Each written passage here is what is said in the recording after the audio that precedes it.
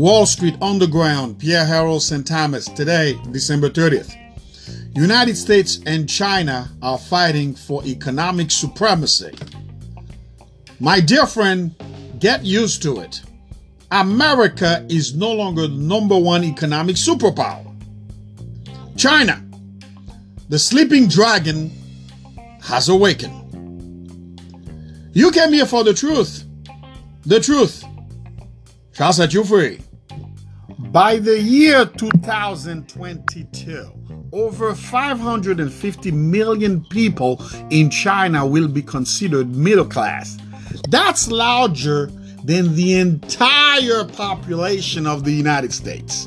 And thanks to the growing internet access, unlike previous Chinese generation, this generation has access to the stuff that we in the Western world, Europe, Canada, United States, and the rest of the Western world has. They also have access to these products as well. What a difference 2 decades makes. In 1997, China's GDP was about 11% of the US. Last year, 2017, it was up to 63%. But this overstates the difference in living standards between the two countries, since prices are generally lower in China in purchasing power. China's economy became the world's largest in about 2013 based on this data that I was looking at. So once again, let's analyze the data. So which country's economy is really bigger, United States or China? The truth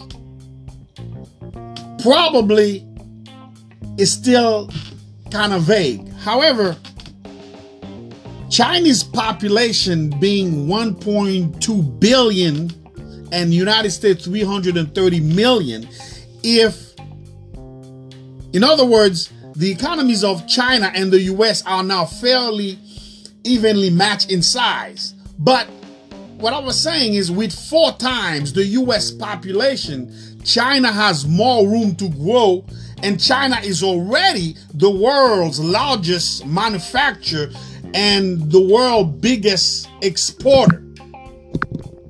Once again, however, if we have to use nominal GDP, United States certainly surpassed China at $19 trillion GDP per year. However, if we have to use PPP, which is purchasing power parity, this macroeconomic metrics, if it's used, China with its 1.2 billion people population definitely surpass United States. So once again, if we have to use nominal GDP, the United States surpassed China by $6-7 trillion. However, if we have to use PPP, purchasing power parity, and China with its 1.2 billion people has already surpassed the United States as the biggest economy. The Chinese economy is valued based on PPP, purchasing power parity, at $25 trillion. And that's a difference of $5 to $6 trillion in comparison to the United States. But to have influence on global economic system on the world stage, having a bigger nominal GDP is more important in that case, because United States is ahead on nominal GDP by $6 to $7 trillion, much bigger than China. However, most experts do believe within 12 to 15 years, China will become the leading economy based on nominal GDP and on PPP, which is purchasing power parity. Additionally, the United States has the advantage because the US dollar is the preferred foreign exchange reserve for most countries. Countries hold on to their dollar. People around the world hold on to their dollar. And that gives United States more power, more say on the world stage.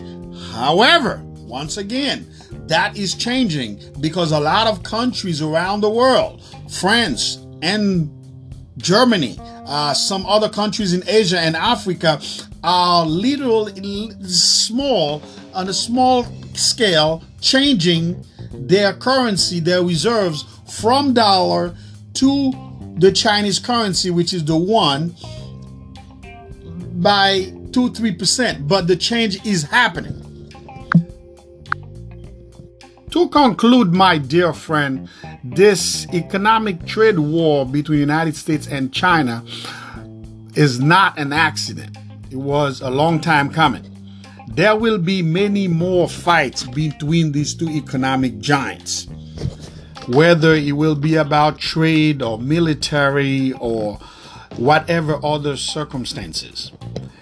You have front row seat to this ongoing spark between these two giants.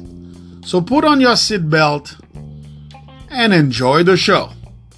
Until then, take care and be well. Happy New Year.